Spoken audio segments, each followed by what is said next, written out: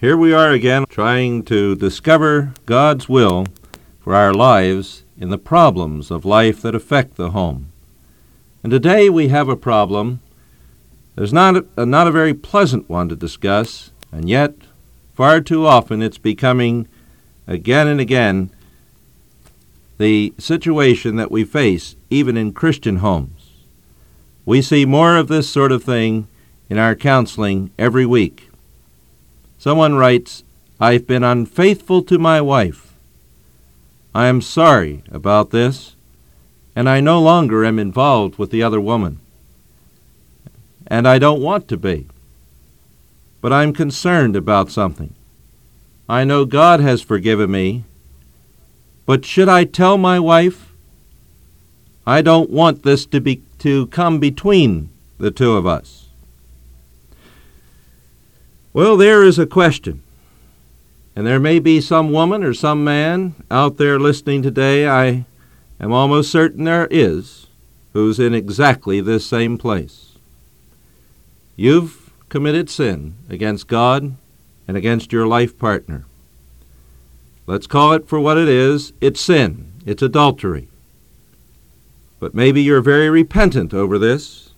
You recognize it was sin against God, and you've gone to God and you've asked for forgiveness.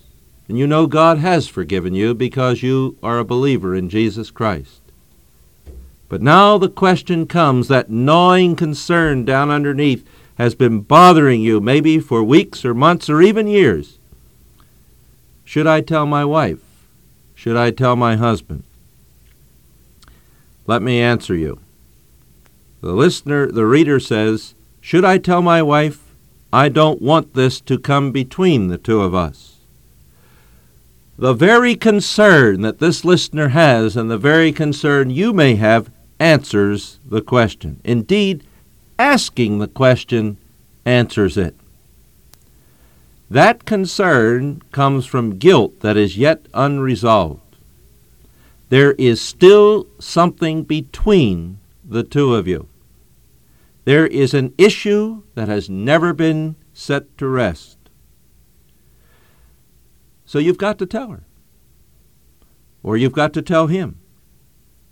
You see, only when this matter is fully and thoroughly resolved with all of the parties who are affected by it, can it be put into the past. It's true that God has given you forgiveness. It's true that the matter has been set to rest in one sense before him.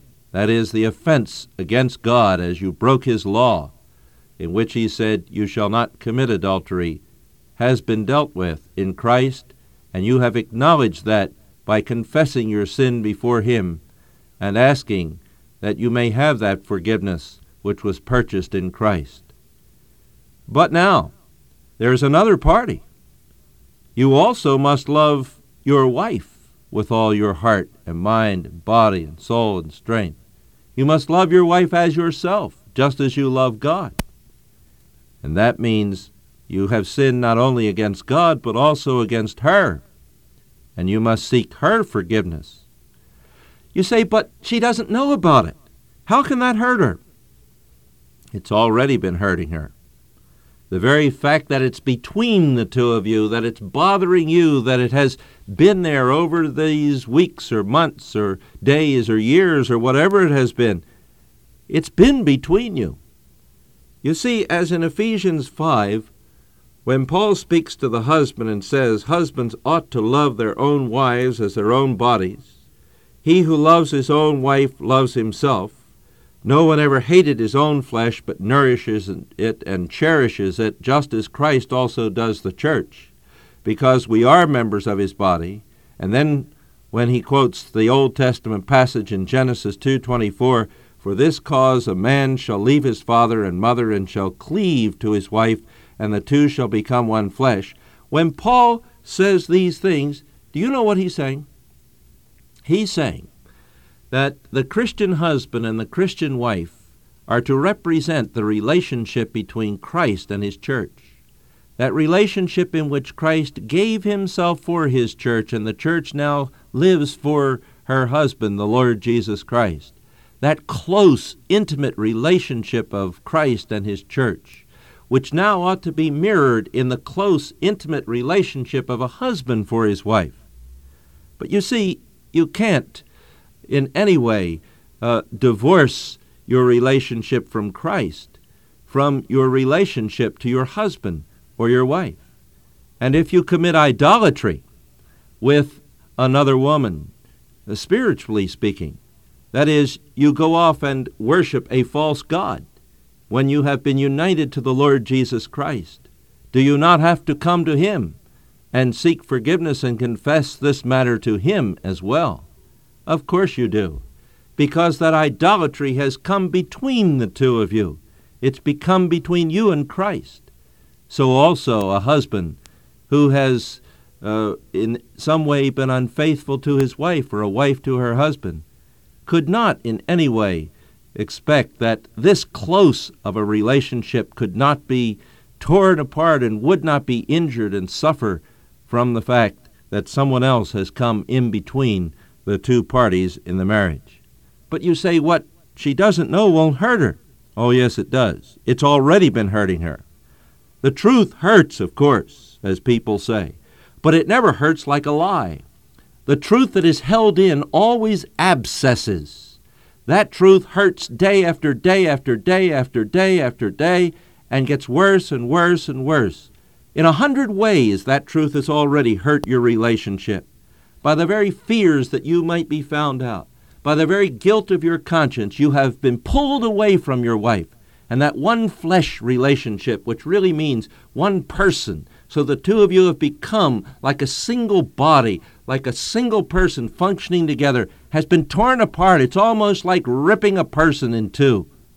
No, you can't have this kind of a lie held deeply down inside and expect your relationship with your wife or your relationship with your husband to be a solid, good one that is going to be close, a cleaving relationship, a one-person relationship, as this passage in Ephesians 5 and in Genesis 2:24 speaks about.